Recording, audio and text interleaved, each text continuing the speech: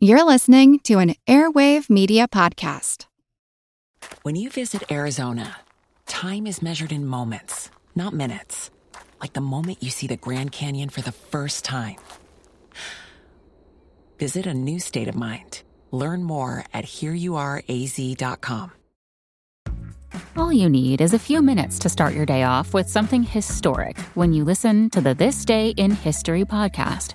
Every day there's a new episode for you to listen and learn about what happened that day way back when. So listen and subscribe to This Day in History wherever you get your podcasts. That's This Day in History wherever you get your podcasts.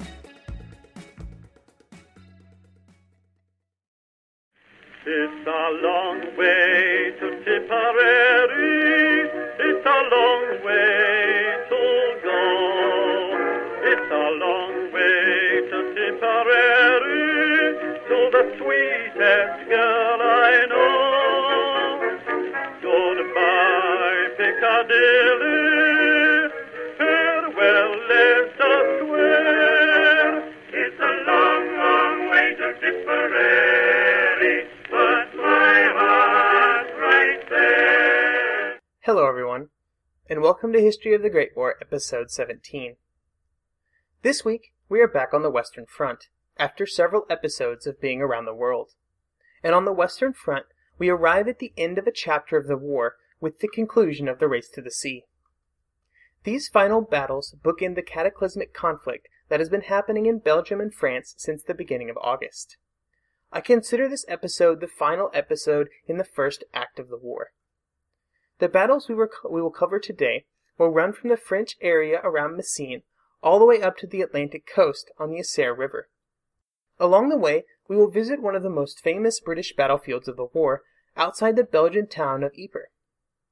We will then summarize the effects of the race to the sea and its conclusion, before jumping into a programming note that details the plan for the podcast for the rest of the year. It has been a few episodes since we were on the Western Front, so I will start with a bit of a recap of where we are at this point in time. After the Germans had advanced through Belgium and into northern France, they had been stopped at the Battle of the Marne by the combined forces of France and Britain. After they were stopped, the British and French began driving them back, before arriving at the Aisne River. Once they arrived at the river, the Germans were able to take a breath and dig in. With the Battle of the Aisne began the race to the sea. Their armies began attempting to outflank each other to the north. This would turn into a running battle that would last for weeks and span hundreds of miles through France and into Belgium. Each of the battles was eerily similar.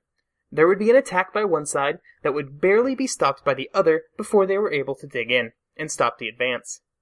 The troops on both sides would scoot a bit to the north and try to attack or defend again until they were stopped, and then the other side would dig in, and etc., etc. Both sides were frantically pulling every available man from elsewhere on the front to continue this movement to the north. Through all of this effort and time, neither side was able to gain an advantage. We now end up in western Belgium, as the battle continues right up to the sea, which is what we will cover today.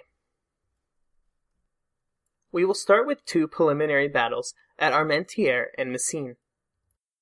These two battles started on October 13th, and went on for over 2 weeks, all the way to November 2nd. These battles continued long into the Battle of the Isere and the First Battle of Ypres, which were larger actions that started a bit later than Armentières and Messines. These two battles continued the same pattern that we just talked about, with both sides attempting to attack through the other, only to be stopped and slowed down while both sides tried to dig in. These battles involved both the British Second Corps under General Smith-Dorrien and the German Sixth Army under Crown Prince Rupert. This is only important to note for when we call back to them later when discussing the fighting at Ypres. And that's pretty much all I'm going to say about these two battles. I'm not going to say that they didn't matter. That seems a bit harsh. But the same actions occurred here as had in every other battle up to this point that we talked about during the race to the sea.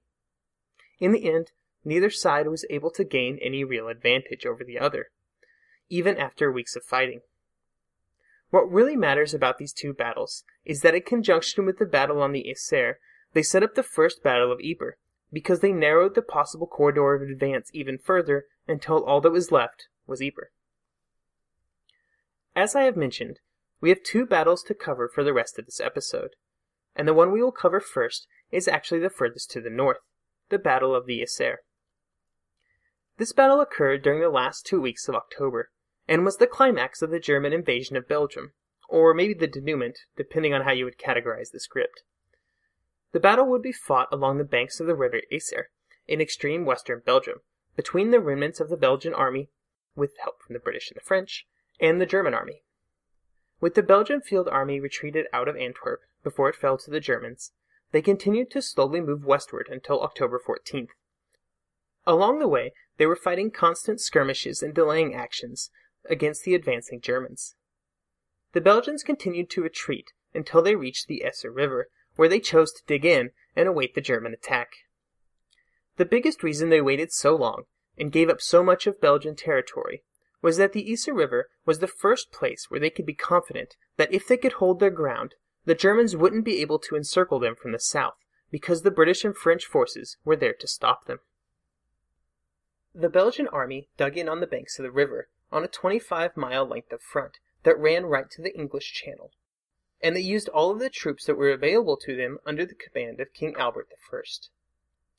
They were assisted to the south by French troops, and the British provided some artillery support from the sea in the form of several ships.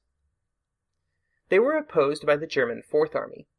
The extremely astute listeners among you may remember that the German Fourth Army had previously been positioned in the center of the German line along the Ardennes forest, before being moved to their current position right on the coast.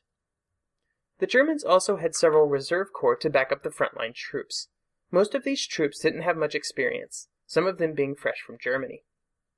The Germans began attacking against the Belgian positions to the east of the river on the 16th of October, and they experienced some mixed results, but were able to continue the push forward. It took them several days to finally reach the river. It took them several more days of attacking to push some troops across the river and develop a bridgehead. The French and Belgian troops did a great job of constantly counterattacking anytime the Germans were able to even set a foot across the river. But they couldn't stop the Germans forever. By the 23rd, the Belgian and French commanders were becoming a bit desperate.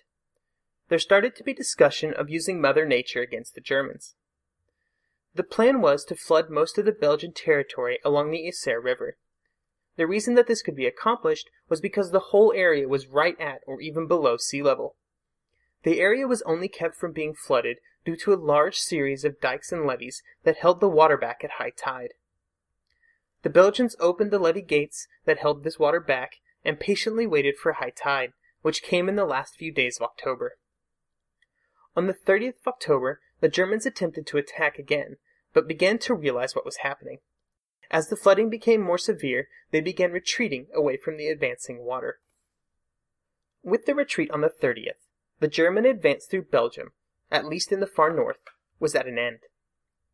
The flooding on the Yser plain just resulted in an environment where any form of offensive action was impossible. The front along the river stabilized to some degree, and would end up being held, almost exclusively, by Belgian troops for the rest of the war. This was their own, and almost their only, little corner of Belgium. It was a source of pride both to the Belgian army and to the Belgian people that their army was able to hold on to even this small piece of the country. The odyssey of the Belgian army that had begun at Liège was over. 90% of Belgium was in German hands, but the Belgian army was still fighting. We now move to our final battle of the week, the First Battle of Ypres. There will be several battles at Ypres, and it almost occupies a mythical status, right up there with Mons, the Somme, Gallipoli, in the British military history of the First World War, for both good and bad reasons. After the battle on the Aisne, Sir John French wanted to move his British troops northward. This was advantageous for him because it would bring him closer to his supply lines that began on the coast. Joffre was concerned that by being so close to the sea, it would be too easy for the British to jump back on their ships and go home, should things get a bit rough. Joffre did eventually give in to Sir John French's request, and the British began moving northward with the understanding between the two generals that the British, French, and Belgian troops would go on the offensive. A bit of a timeline note here. This occurs before the flooding of the Eastern Plain, at a time when offensive operations by the Belgians were still possible.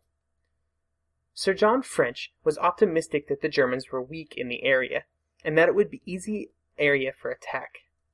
In fact, as has often been the case up to this point in the war, the British were completely wrong, and the Germans actually outnumbered the combined British and French troops. Can I just say that, again, how confusing it is that the British commander is named French, and he's interacting with a lot of French troops. I basically have to always say Sir John French, instead of being able to use his last name like everybody else I have discussed. It is a bit annoying for me over the last few months, and unfortunately it won't be over soon. On a similar note, let's take a moment to discuss the word Ypres. If you only speak English, which I do, and most British soldiers and citizens did in 1914, there is absolutely nothing in the English language that prepares you to pronounce the word Ypres. Y-P-R-E-S. Those letters straight up do not go together, and they create an almost unpronounceable mush when you put them in the English language constructs. This basically just resulted in the British soldiers and citizens back home calling it wipers and being done with it. I won't go quite that far, especially after some butchering of pronunciations up to this point in the podcast, but I find it hilarious that everybody just gave up on trying to pronounce this very important location. The forces that would meet in front of Ypres were the 3 corps of the British Expeditionary Force now on the continent, although Haig and the 1st had the primary role in the fighting. They would face 5 German Army Corps from the 4th German Army, which, as I mentioned earlier, was fresh from the fighting in the Ardennes. The British would finally start arriving in Flanders by train and on foot in the first few weeks of October. The 7th Division, which we will follow pretty closely today in the rest of the episode, would arrive on the 14th. At this point, Ypres, and most of Flanders, was untouched by the war. Most of the fighting had been to the south, and when the British arrived in the town, diners and shops were still open, causing the interesting scene of British soldiers trying to pay in British pounds for items from the Belgian shopkeepers. Ypres was a Belgian town that was situated at the bottom of a ridge that ran from the east to the south of the town. The ridge was about 100 meters high at its highest, and ran from Passchendaele in the north, and then as we moved south through what would come to be called Polygon Wood, through Gheluvelt, then Sanctuary Wood, then Hill 60, and finally to Messines. I mention a lot of these places because we will revisit them later on. Don't worry, I don't expect you to remember them all now. Most of the British soldiers shared their commander's positive outlook on the situation and wanted to get into battle as soon as possible. The 7th Division had a particular urge to enter the fight because they hadn't seen any action up to this point. After freshly arriving from England, the unit had marched back and forth across Belgium and France before finally arriving at Ypres. After arriving on the 14th, they moved off on the 18th in the direction of Menin, a town to the southeast of Ypres. As the units began moving out, they began getting reports from British pilots of huge columns of Germans advancing towards them. The men of the 7th Division only had long enough to find the best possible positions nearby before trying to scrape out some defenses to await the German advance. The battle would really begin on the 20th of October, with the Germans advancing against the British. The British soldiers hadn't had much time to properly prepare their positions, and were therefore stuck with nothing but some shallow trenches or no defenses at all. They were, however, aided by the makeup of the terrain around Ypres. A German cavalry commander would comment on the area and the British positions by saying, and I quote, "The entire countryside here is one mass of small enclosed fields and hedges, reinforced with wire. How are we meant to attack through that? The enemy exploits its potential skillfully, firing from inside houses and trenches which they have dug extremely rapidly." These British soldiers, much like the soldiers under Smith-Dorrien at Mons, had at least some experience in combat, but they hadn't seen any battle upon the European battlefields in 1914. They would end up performing well, and they were helped by the inexperience of the German soldiers they were facing. Many of the German soldiers were from reserve units who had seen minimal action up to this point in the war, or from units that were straight from Germany. Even though they were inexperienced, the German troops were able to slowly push the British back. The town of Passchendaele, which the British would spend a ton of effort trying to retake, fell into German hands on the 20th. By the end of the day on the 20th, the British were in a bit of disarray. The soldiers of the 7th were fighting and falling back, but they were sustaining high casualties in the process. Thankfully, on the 21st, help began to arrive for the 7th Division and to the French soldiers on their left and right. This was in the form of the British divisions arising from the south. These troops were being put into the line almost as soon as they arrived, which would become a theme for the British throughout the battle.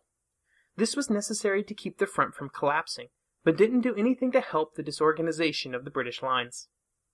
As the attack continued, the front began to expand to the north and the south.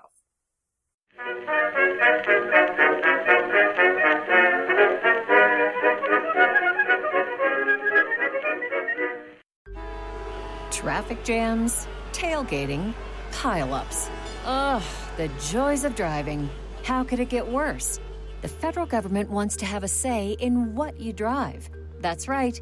The Biden administration's EPA is pushing mandates that would ban 2 out of every 3 vehicles on the road today. Don't let Washington become your backseat driver. Protect the freedom of driving your way. Visit EnergyCitizens.org. Paid for by the American Petroleum Institute. Some of us love history. Others used to or never did because history was presented as nothing but the rote memorization of names, dates, and facts. Basically, the story got left out, and that made history kind of suck. My name is Greg Jackson. I'm a university professor with a PhD in history, and bringing history to life is my passion. That's why I created my podcast, History That Doesn't Suck. I want to teach you everything you need to know about U.S. history, but I do so through stories. Let me tell you about George Washington begging his men not to mutiny against Congress, Clara Barton saving Union soldiers amid enemy fire, enslaved Frederick Douglass risking his life for liberty, and about so many other figures as their real experiences make industrialization, social movements, and even congressional debates and tax policy come to life. Subscribe to History That Doesn't Suck today, and join me, Professor Greg Jackson, every other week for a new episode, where I'd like to tell you a story.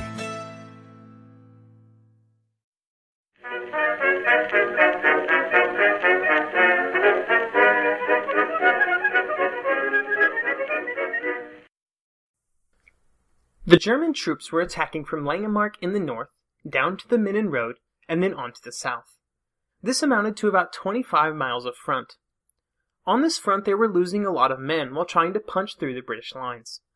They were sending inexperienced troops into the fighting, which didn't have the battlefield savvy of some of their veterans, or the shock and irresistible numbers that the Germans had created during battles earlier in the war. I quote the book Catastrophe 1914 again, with, "For decades afterwards, German nationalists sought to evoke the supposed spirit of Langemarck, signifying exemplary courage in the face of adversity. This was a myth, which masked the fact that the German attacks on the 21st through the 23rd of October were exercises in futility, matching anything the French had done in the battles of the frontiers. While these battles were happening, it's important to remember that the battles of Armentières and Messines were still happening to the south. So the fighting front was actually far longer than the one found just at Ypres, and it involved many French, British, and German divisions. The Germans also weren't really taking a break from the fighting. They were attacking almost 24 hours a day. All through the days on the 21st and the 22nd, the attacks continued with a lot of casualties, but without a lot of movement on the front lines. The Germans were still advancing, don't get me wrong, but it was at a very slow pace. To the south of Ypres, both the British and French troops were able to launch a few counterattacks that helped to blunt some of the pressure against Ypres. On the 23rd, in the north, French troops also counterattacked towards Passchendaele, without a lot of success, and they were unable to retake the town. One of the problems the British and French troops were having was maintaining a continuous line along the battlefront. Large gaps began to appear as units of troops were moved up to plug other gaps that were opening. At times, there wasn't enough time to fully coordinate with units to the left and the right. One place where this was particularly true was in an area that came to be called Polygon Wood. This was a nice stand of pine trees just north of the Menin Road, where there had been a riding school before the war. There was a round of intense fighting in these woods in the last week of October, where engagements would be just a few hundred feet at most, and men would often find themselves fighting in hand-to-hand battles. In this atmosphere, it was almost infinitely more difficult to maintain any sort of line continuity. This meant that units of men were constantly being cut off, surrounded, and killed over the course of the fighting. It was not that unusual to have bayonet charges and wild melees among the rapidly degrading trees. The trees quickly began being picked apart by artillery explosions that left a set of skeletons standing where once there had been a lush forest.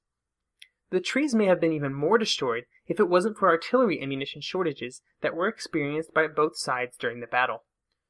This meant that the guns were limited in how many shells they could fire per day. This even after the rest of the Western Front was almost entirely stripped of artillery ammunition. On stretches of the front other than Ypres, most artillery was limited to just 1 or 2 shots per day. By the 25th of October, the German attack began to slow, as more and more British units came into the line and they began to stabilize the front. For any of you paying attention, this may sound pretty familiar.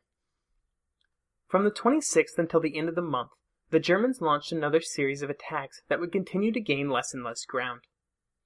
However, by the 29th, the Germans began to attack with 7 German divisions, far outnumbering the British in front of them, and the British line began to tremble. As the day moved on, the British used artillery to slow down the German advance.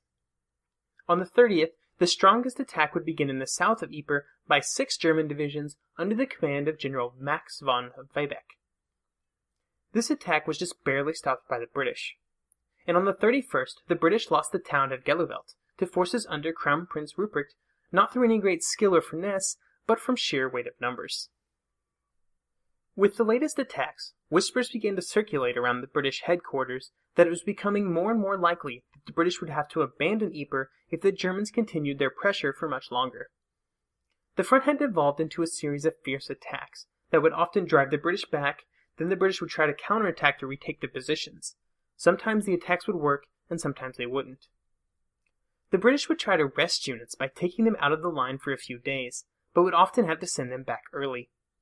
Sometimes these troops would retreat from the chaos, only to be rounded up mere hours after reaching their recovery point to be sent back in to relieve other units. By the 1st of November, the 7th Division, which had begun the battle over 2 weeks before, had lost 4/5 of its strength, leading its commander to say, "I'm a curiosity, a divisional commander without a division." On the German side, casualties were almost as catastrophic. By the 3rd of November, Webeck had begun to realize that a breakthrough with his troops, a set of 6 divisions that had been put together solely to achieve a breakthrough, would be impossible after they had suffered over 17,000 casualties in the fighting. German troops were being ordered to attack after units had lost all of their officers and most of their men, leading to disorganized and fruitless attacks. Just as the two armies were hitting the climax of exhaustion, it began to rain. Due to the nature of the ground in Flanders, rain was simply disastrous for both armies.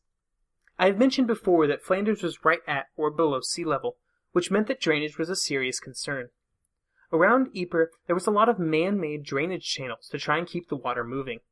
All of these channels were wrecked during the shell fire of the battle. Men on both sides continued to fight through the rain, even though there were situations where they couldn't dig even the shallowest of trenches without it instantly filling with water. By the first week of November, there were British units that were down to 150 men, having started the war with over 1,000.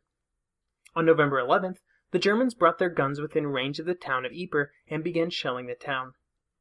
On the night of the 11th, the Cloth Hall, hundreds of years old and the center of Ypres and its identity, began to burn. The Germans would continue their attacks for another week, although they were far weaker than they had been up to this point. The weather continued to deteriorate until there was snow mixed with the rain, adding freezing cold to the list of miseries experienced by the men. The First Battle of Ypres began to wind down in the 3rd week of November. The Germans had lost 80,000 men in the fighting, and the British had lost 55,000. The British had technically won the battle, though, in the classic definition of winning. They held the ground after all. But the cost was quite high. The total British casualties up to this point in the war was almost 90,000 men. This is minuscule compared to the casualties of France, Germany, and Russia, but the British Expeditionary Force had arrived in France with only 80,000 men back in August. With over 100% attrition rate, Britain had a serious shortage of trained fighting men. The experienced professional corps of the British Army was gone. It had been sacrificed to hold Ypres. It would be months before the British could even begin contemplating offensive actions, and the lack of experience in the British Army would haunt them for years to come. It wouldn't be fully rectified until after the Battle of the Somme in 1916. That is 2 years, and a hell of a lot of fighting in the future. So the battle at Ypres was winding down, and with it the race to the sea. The struggle that had begun in September at the Marne was for the most part over. There would still be fighting, but it would be on a smaller scale than what had happened up to this point, as both sides took a moment to take a breather. The classic Western front line had been established. It wouldn't drastically change for several years. There would be constant raiding and small attacks, and there would certainly be some gigantic clashes of men and steel, but if you look at a map of the front in November 1914, there will be a lot of familiar places that you will hear me talking about a lot when we get to the events of 1915, 1916, 1917, and 1918. It is worth a bit of time to look at a map of the line in 1914, because I'm really not exaggerating in the slightest when I'm saying I'm going to be talking about these towns, cities, and locations for the next hundreds of episodes. So, about that next bunch of episodes. This episode took a bit longer than expected, and I won't be releasing the next one next week. If I'm completely honest, I'm completely burnt out right now. Life has been having a serious habit of getting in the way recently, and I was straight up not prepared for how much work this podcast was going to be. Back in June, I figured I would be spending a few hours a week on the show, and let me tell you, it is way more than that.